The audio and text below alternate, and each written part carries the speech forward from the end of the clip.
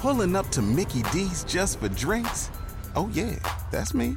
Nothing extra, just perfection and a straw. Coming in hot for the coldest cups on the block. Because there are drinks. Then there are drinks from McDonald's. Mix things up with any size lemonade or sweet tea for $1.49. Perfect with our classic fries. Price and participation may vary. Cannot be combined with any other offer. Ba-da-ba-ba-ba. Mean Line Media presents the Olivia Fox Podcast. Welcome to the Olivia Fox Podcast. It is me, yes, back in the country, y'all. Been doing a little traveling, but I'm back here where I'm supposed to be. Want to thank you guys so much for tuning in each and every new episode. Remember to tell a friend, the Olivia Fox Podcast. We are here. Well, today on the podcast, we have a biggie, y'all. It's a Grammy award-winning singer, songwriter, musician, producer. This woman's voice is so angelic. She has been compared to the voices of Tracy Chapman and Nina Simone, Roberta Flack. I mean, you know, to have those type of accolades, you got to be some kind of talent. Please welcome to the Olivia Fox Podcast, Victory Boyd. Hello. Hi, Olivia. Thanks for having me. Thank you for allowing me this incredible opportunity. For many of you who are hearing this name, you might remember seeing this wonderful, beautiful, talented, super talented artist on the Today Show. Maybe you've seen her perform on the Stellar Awards. She even sang the national anthem during the NFL playoff game back in 2018. But she is here, right now. And I'm so excited to get into it, to talk to you. First and foremost, let's just tell folks a little bit about your background information, because you come from a musical family. You came up in Detroit. Tell us a little bit about your upbringing. Yeah, well, I am from a large musical family. I have 8 siblings. So there are 9 kids total. And our 2 parents, we were raised in a strong Christian family. Were raised on the west side of Detroit in the 90s. And during that time, you know, there were a lot of opportunities and traps for kids to become ensnared in different things in our community.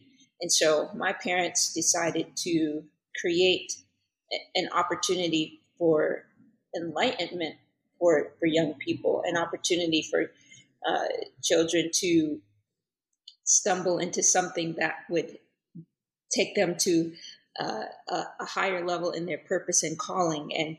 And so what they did was they created the Boys and Girls Choirs of Detroit. And I was able to join that choir at 4 years old. It was founded in 1998, and I got to join shortly after it was founded. And so that's how I got my start in singing. We would sing all sorts of music, from hymns to classical, to Negro spirituals, to jazz, ballads, standards, all sorts of things. And it was a community choir, really a unique solution to help kids have something edifying to join instead of a gang, or instead of, you know, all the other traps that were out there for young people at the time. And so that was really how I got my start in music, and it just evolved from there, you know. Now, being 4 years old, were you ever apprehensive, or was something that was just in you, in the family, and it came natural to you? How was that as a young person? Do you remember back when you first kind of started into it? Yeah, for me, it was really, I just didn't want to be left out. You know, I have 3 older siblings, and they were all singing. Singing to me was a privilege that you got to do because you trained hard, and you were diligent, and you were focused, and you were qualified. And to me, you know, I wasn't qualified because I was 4 years old, and you had to be 6 years old to join the choir. And so I wasn't afforded this privilege, and I kept begging my parents, you know, to give me the chance to sing. Now, if the context wasn't set up like this, maybe I wouldn't have seen the value in singing.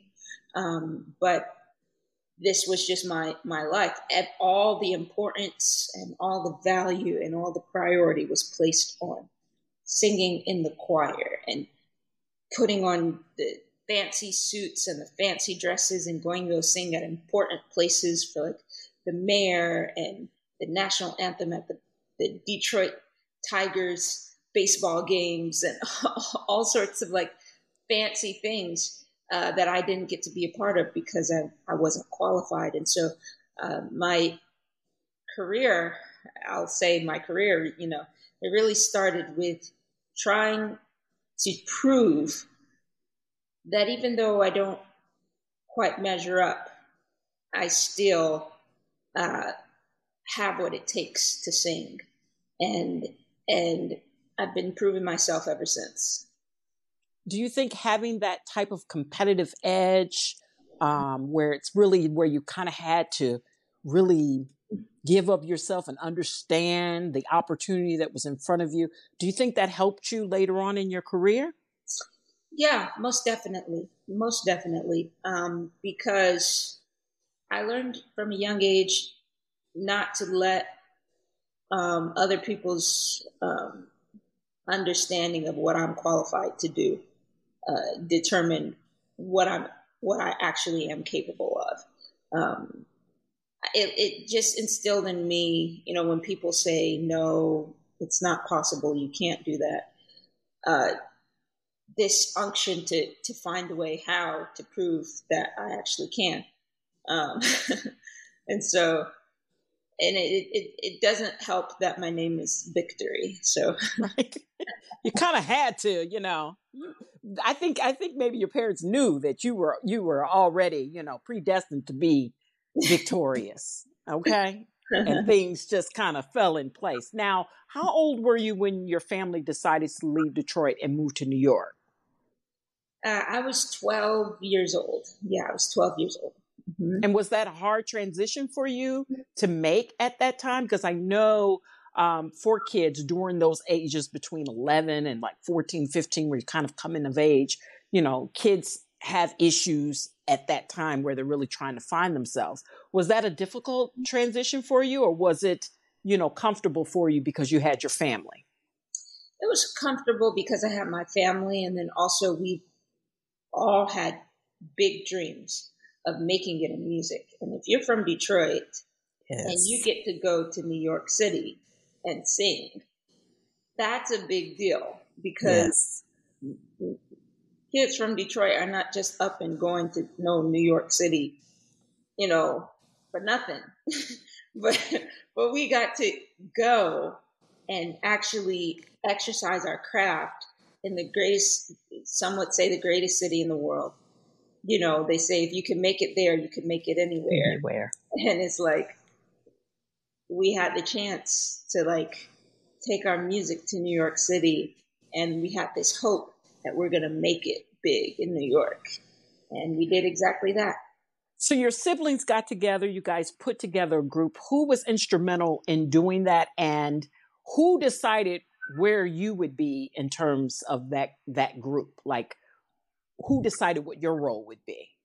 Do you think you had the strongest voice in your family, or do you think, maybe one of your siblings was and you didn't quite really know where you were going to be in that place?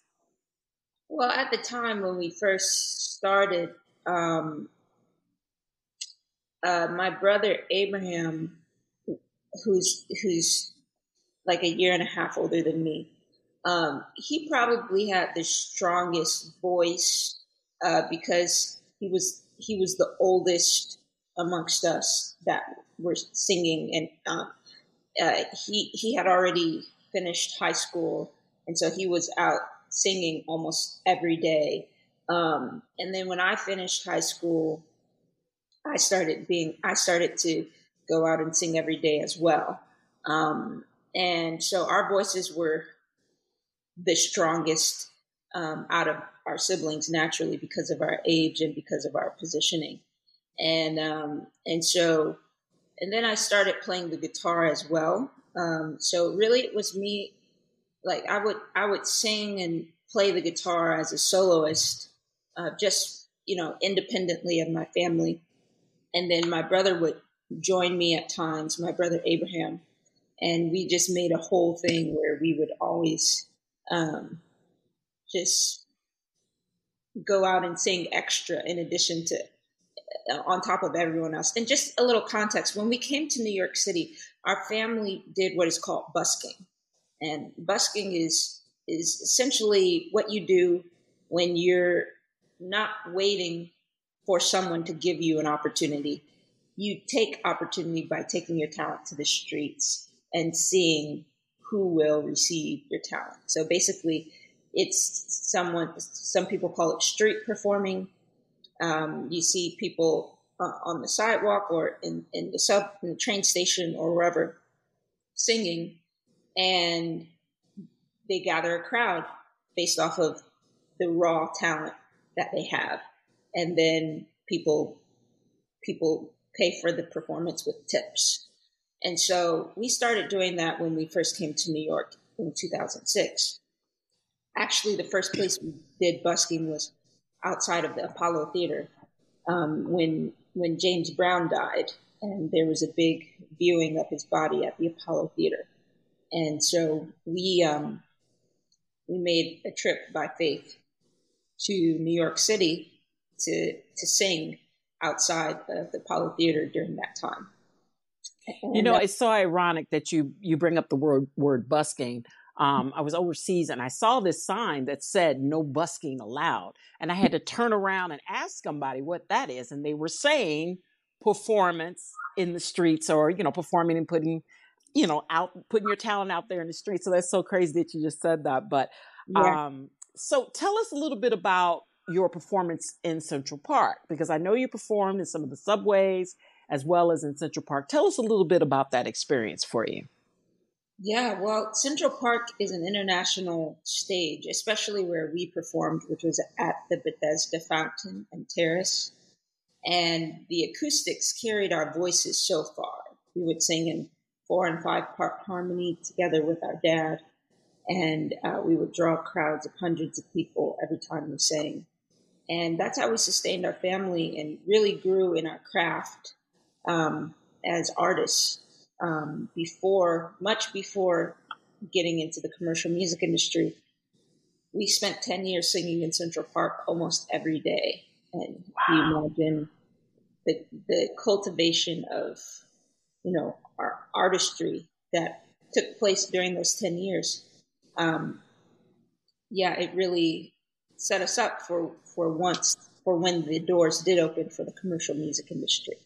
But the experience of serving people of all walks of life, all nationalities, and seeing how our talent was an international commodity, basically. Like, it doesn't matter what language, what race, what country, our voices and our song was a respected form of value, regardless. And so it transcended culture, it transcended nationality, religion, race, all of these things. And so that was a really big this experience for us to show the value of what it is that we contribute to the world with our song. So what was the point where Rock Nation came a knocking? How did that all come about where you ended up getting signed? Because as an artist, that's a very difficult point to get to, especially when you're talking about someone on the caliber of a Jay-Z. So, and I'm thinking, Jay-Z, rap, Rock Nation. I mean, how did that whole thing transpire? Yeah, well, so there's this British gentleman by the name of James Samuel, who actually, I would credit him as the one of discovering me.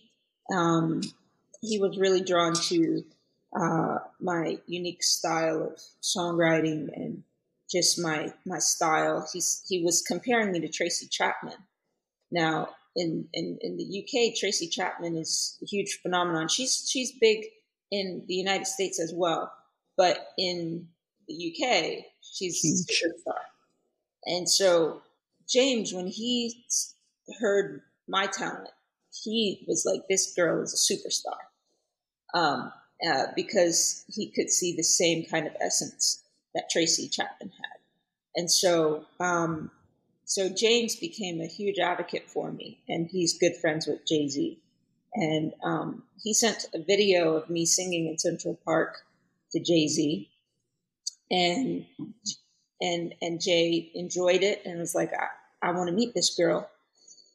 And so we're connected on email. Me and my dad are connected on email with Jay-Z, and we end up going to meet him at the top floor level of this skyscraper in Times Square where Jay's office is or was at the time. And we just sit down and share our stories. And the remarkable thing about it is that even though Jay has a completely different art form, there are a lot of similarities in our stories as African American artists. Jay-Z is a trailblazer. Nobody was trying to give him no chance to express himself. So he took his chance.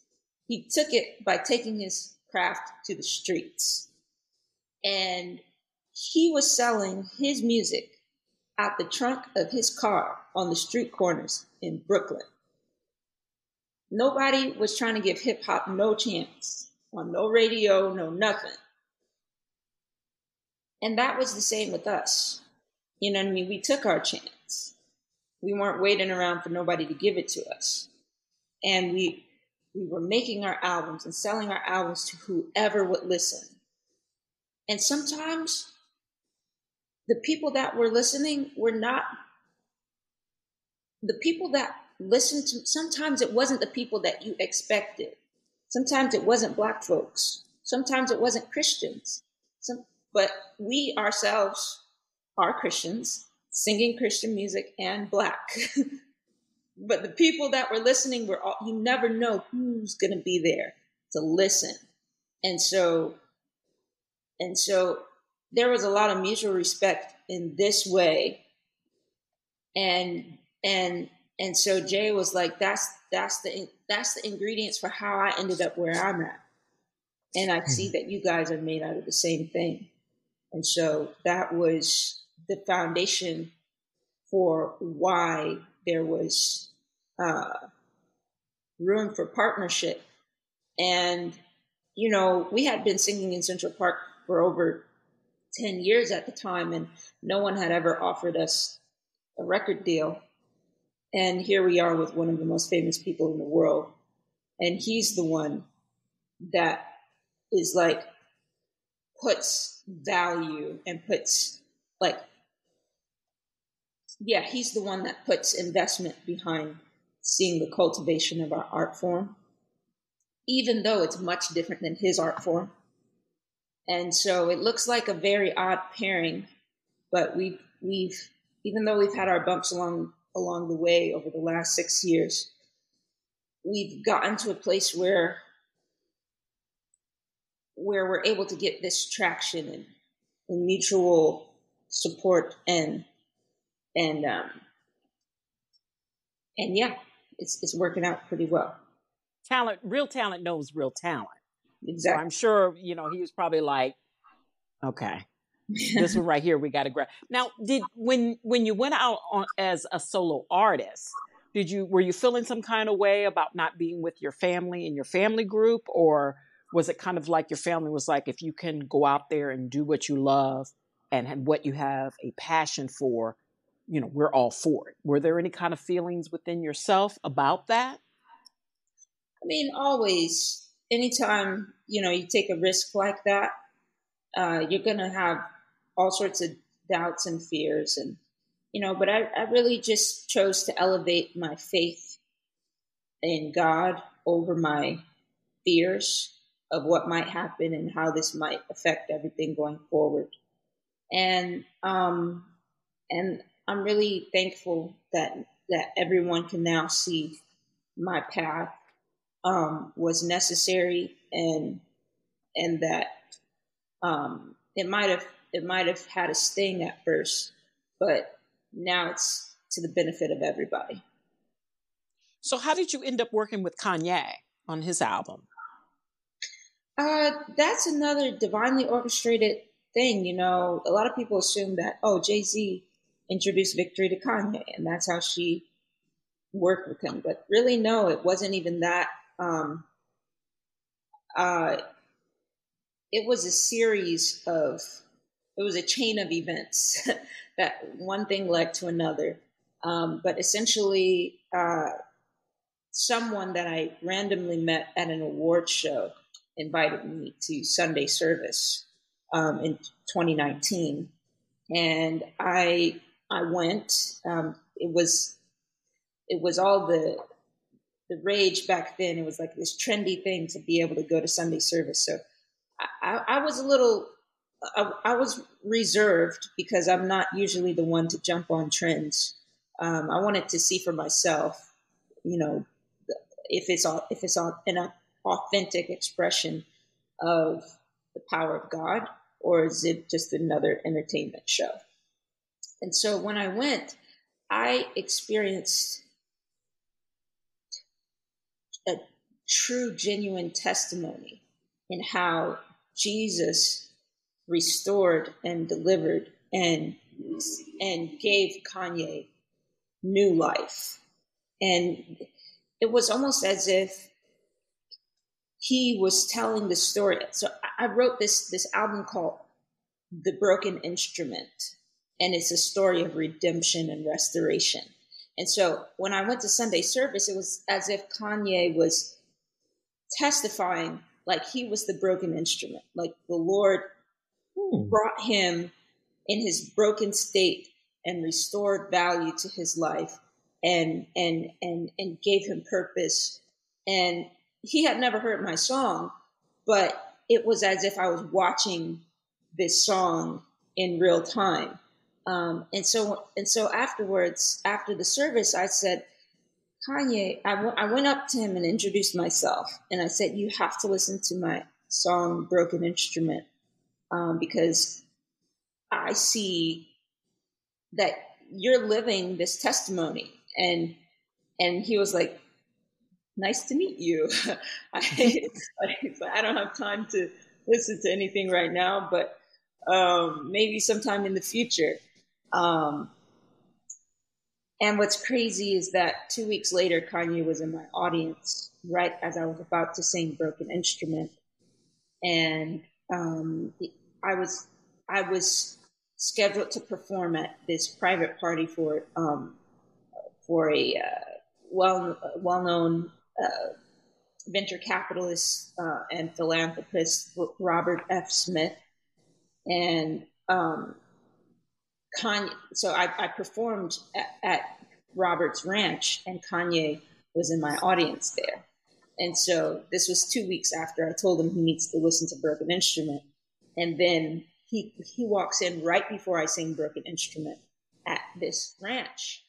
And so after the performance, Kanye comes up and says, we've got to work together. We exchange numbers, and then we're in the studio about a month later working together. At first we were working on my music together, and then he asked me to help him write his album, Jesus is King. And that began the journey for this great album of Jesus is King. Pulling up to Mickey D's just for drinks? Oh yeah, that's me. Nothing extra, just perfection and a straw. Coming in hot for the coldest cups on the block. Because there are drinks. Then there are drinks from McDonald's. Mix things up with any size lemonade or sweet tea for $1.49. Perfect with our classic fries. Price and participation may vary. Cannot be combined with any other offer. Ba-da-ba-ba-ba. That's an amazing story. Like, unbelievable. But you know what? I truly, truly believe when things are meant to be, somehow it all just kind of works out. And you're like thinking, you know, as you look back on it, you'd be like, wow, how the pieces just kind of fell into place. Yeah. You know, but if you are a person that has a strong faith, it's kind of like, I'm going to go wherever I'm guided. And so that is an amazing, amazing story of how, for you to meet someone on that level that had that connection with you and the song that you wrote, and then boom, he's in your audience. I mean, what are the chances of that happening? That's incredible. Yeah. That is just incredible. Wow. Yeah. Amazing. And the album that I just wrote was greatly influenced by the work that I did on Jesus is King. I learned so much from that process. And I also developed a practice of writing potent gospel songs from that experience. And so right after we released that album, the pandemic hit a few months later, and there was nothing more that I wanted to write other than potent gospel songs that had the power to fill my soul. And so I started writing these songs for myself. And then I realized that, the whole world needs these songs. And so I started writing my album Glory Hour. I started developing the songs to be prepared for an album. And it took a couple years, but here we are in 2023. And this is, I would say, the baby of Jesus is King, because it came from that origin, that's the origins of how this project came to be. We're talking to recording artist Victory. I saw online, and it really, really stuck with me. And I'm like, got to talk to her about that. The Glory Hour. Yeah. Can you tell people what that means to you and how you're able to articulate that concept to people? Because it spoke to me. So I really wanted you to share that. Yeah. Well, you see, every 24-hour time period, we are reminded that darkness exists. But we're also reminded that it cannot remain in the presence of the sun. As soon as the sun comes on the scene, it devours every trace of darkness. And here's the thing, no other light has the power to do what the sun can do. And I'm of the belief that this is a big metaphor for what only Jesus can do. And a lot of times we experience darkness and we try to do what only God can do. We try to make things better. We put our hope in different things. But I want, with this album, to encourage people, it's okay if it's nighttime. You don't have to pretend as if it's daytime. You don't have to pretend as if it's a glory hour when it's not. What we do when it's nighttime is we wait with expectancy. And we make it a little less dark by lighting our candle of hope and igniting it with the flame of faith. We keep hope alive with the flame of faith. And you wait for the glory of Jesus Christ to do what only he can do. And at the appointed time, in the same way that when the sun rises, it's like a particular hour in the morning when it goes from dark to light. That's glory hour. And sometimes we might not know how much longer we have till glory hour. It's been dark a long time. But in a moment, once that, you never know when that moment's going to come, but when it comes, all of darkness is devoured. And so we wait with expectancy and we keep hope alive, knowing that, because here's what our confidence is. And, the scriptures say that it says that death was swallowed up in victory. A lot of times we feel as if we mourn as if death is the end. But scriptures say that there's coming a time when Jesus will wipe away all the tears from our eyes. and death will be no more. And you know, you look at the fact that everyone has to answer to the power of death. But death has to answer to the power of Jesus, because he rose from the grave. And that's really it. It's this hope in this glory that's going to devour and swallow up all of everything that would ever make us grieve and cry and mourn and be burdened with darkness. Glory hour is coming. And so that's what this album is about. There's someone out listening right now that needs to hear that message.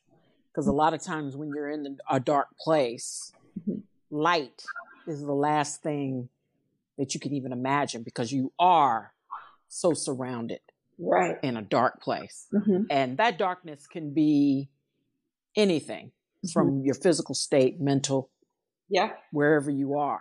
And so to be able to have a message like that for people through music, I think that may be why, other than your voice just being so angelic and beautiful, but the words can inspire people to hold on and believe that, you know, there's a better day coming. Yes. If you had to choose between singing and songwriting, if someone said victory, you're going to have to make a choice. What's it going to be? Because you can't do both. Which would you choose? Which would you choose? Well, I think there are a lot of nice voices. I think there are a lot of powerful voices. But I think my perspective is more rare than my voice. And I have a rare voice. But it's the voice of my pen that is even more rare. And so if I had to choose which contribution I gave to the world, it would be the voice of my pen. Because I want to provoke people to different perspectives and higher ways of thought as I discover them. And I'm not saying that my way of thought is the highest, but I'm always in pursuit of higher ways of thought, knowing that there's always more. And so I always try to pursue that and revealing that in my music, as opposed to just going along with whatever's trendy and whatever people want to hear. I really invest the effort to innovate in terms of thoughts, and be a thought leader. And so I would choose songwriting. And it would last forever. I mean, if Dolly Parton teaches us nothing, we know that she would never, ever have to make another song ever after, you know, writing a song, I Will Always Love You, and then Whitney Houston carrying on. I mean, that song will live forever.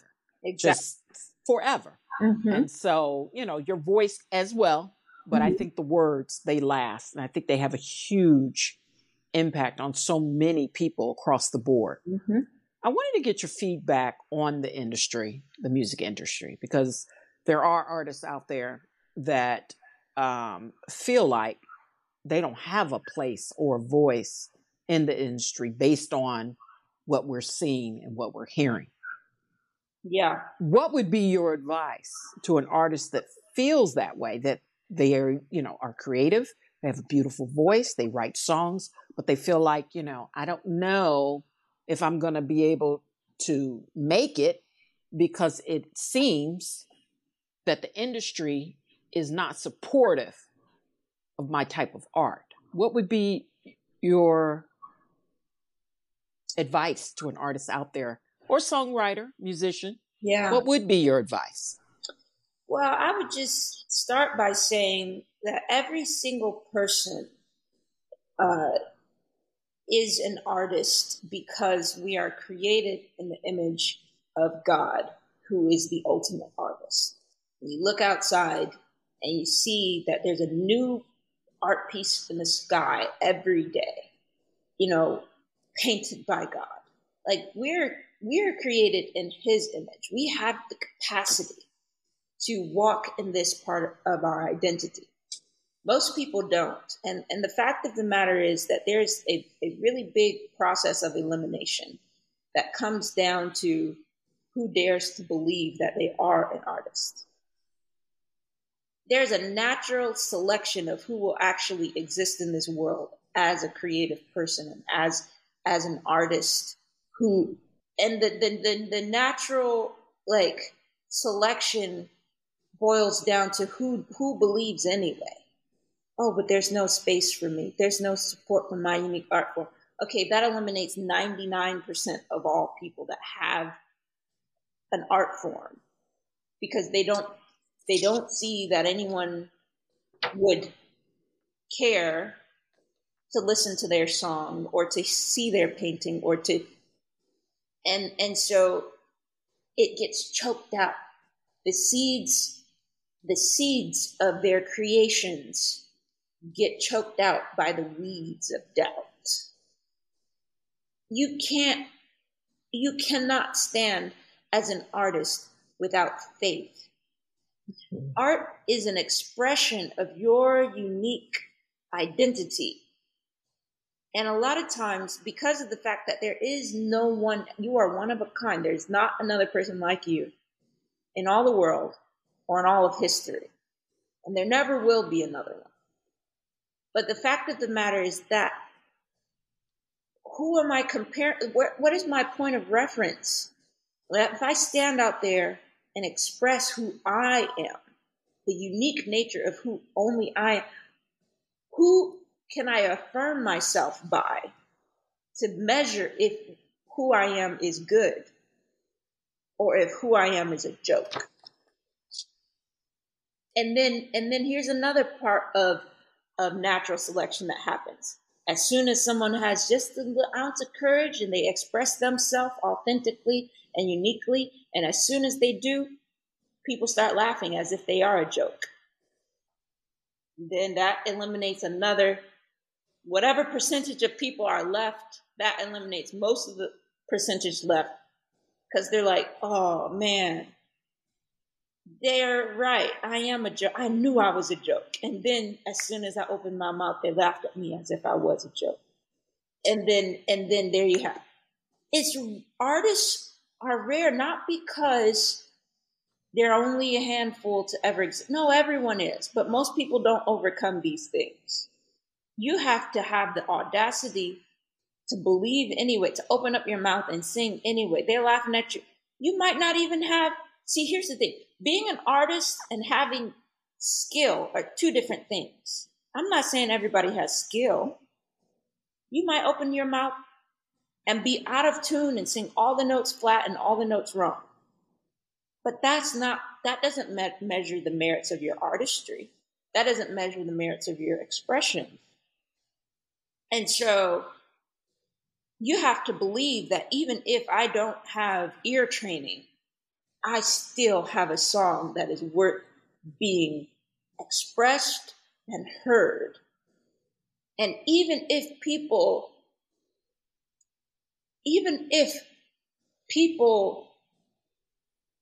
hold my lack of ear training against me, I'm still going to give my song permission to exist. It's this defiant faith. And so this is what I would say to artists. You have to have this defiant faith. Sure, there's probably not an industry out there that is going to tell you that you're just so amazing and here's money to go be amazing with and invest in. It's probably not going to happen.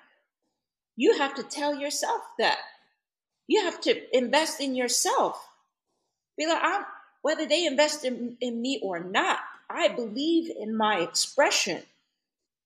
Whether this industry will listen to me or not, I'm going to listen to me. And I believe that there is an audience out there that will see the value in what I have to say and express. And I believe that I am a prolific artist. And the world, I would be doing a great disservice to the world if I withheld my expressions. Whether they know it or not, this is what I believe. And whether they laugh at me or not, I still believe this. And so that's just the truth of what needs to happen. Otherwise, we become victims of this process of elimination, natural selection, like all this. And you look at hip hop, those brothers, ancestors, especially the early hip hop artists, they believed in themselves. Yes. They could not really hold a note. They sang anyway because they believed in they believed in the art and the expression that they had to contribute to the world. Here we are 50 years later, and look at the whole world celebrating their art. That's not how it started. So you have to believe in yourself. Period. Period. That's it. So just like Heaven, you're single. Yeah. Tell us how you came up with that concept and idea. And for those of you who haven't heard, you have to. Because you can go on your YouTube, you can go on your Instagram. Where do they find you on Instagram? Yeah, you could find me at Victory Boyd on any social media platform, Instagram, Facebook. And just like in Heaven, it's a song that I wrote. Really, I was inspired to write a song for this generation to make prayer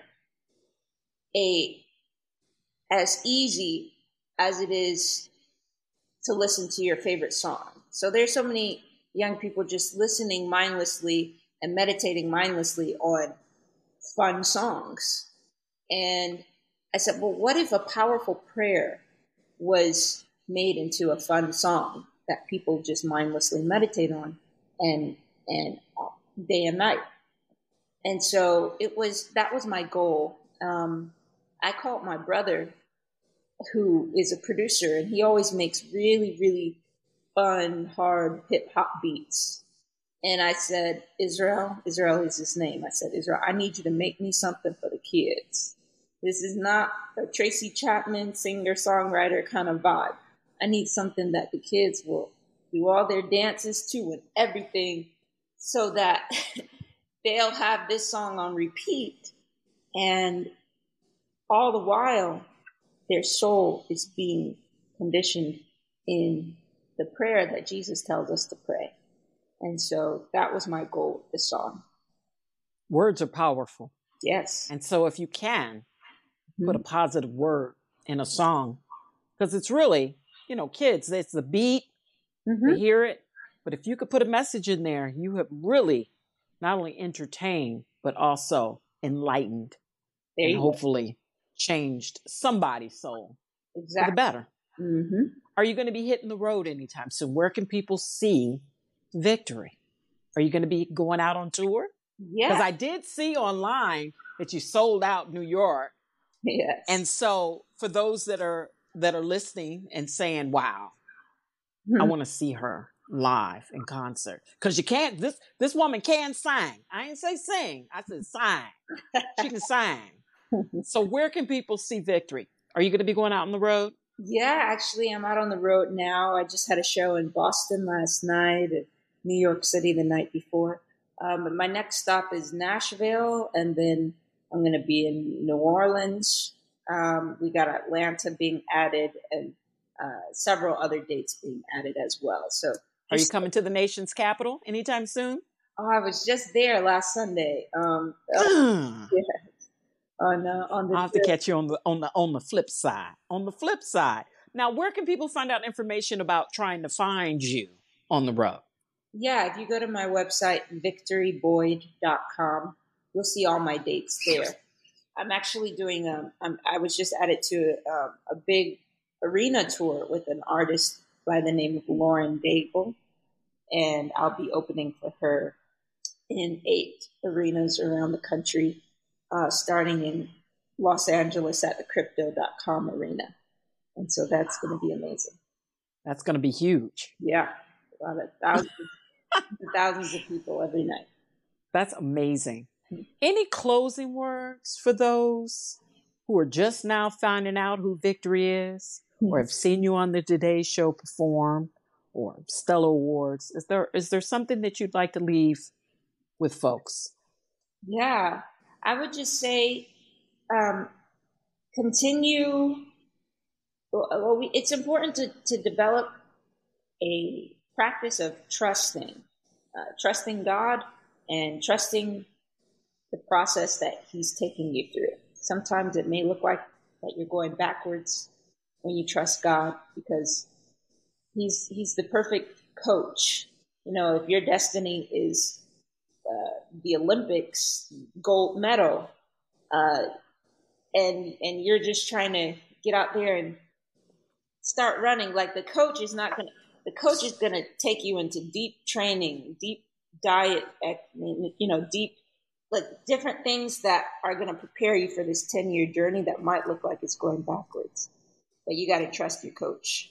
And so I just would say that you might see a fast way to hurry up and get rich and get famous and get successful. But trust God as your coach and the path that He brings you on. And ultimately, it's the best path. Indeed. Indeed. What a positive message. It has been so wonderful talking to you, your energy. You just seem so at peace. You know what I mean? And I'm envious of that, because, we live in such crazy times and things are just, all over the place. So to actually have an opportunity to speak to someone where that calm and that peace just comes through, I'm like, give me some. Give me some. I need some. Thank you. But I get it. The message is clear that you really have to believe in yourself and believe in something more powerful than yourself to know that no matter what the situation is in front of you, there's always a better day ahead. And so I appreciate that message, Victory. I wish you continued success.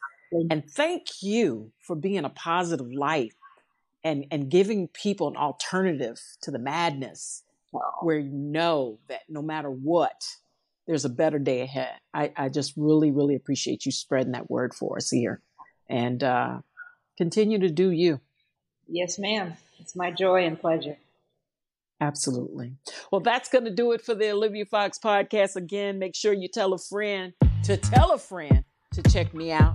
And we will talk again soon. The Olivia Fox Podcast is produced and hosted by Olivia Fox. Executive producer Ken Johnson. Get the Olivia Fox Podcast on Apple Podcasts, Spotify, Stitcher, Google Podcasts, or wherever you get your podcast. Please subscribe, comment, and rate. Follow Olivia Fox on IG at Olivia Fox Radio. Follow the Mean Old Line Media Podcast Network at Mean Old Line Media. Get the Mean Old Line Media app in the App Store or on Google Play. The Olivia Fox Podcast is a Mean Old Line Media production.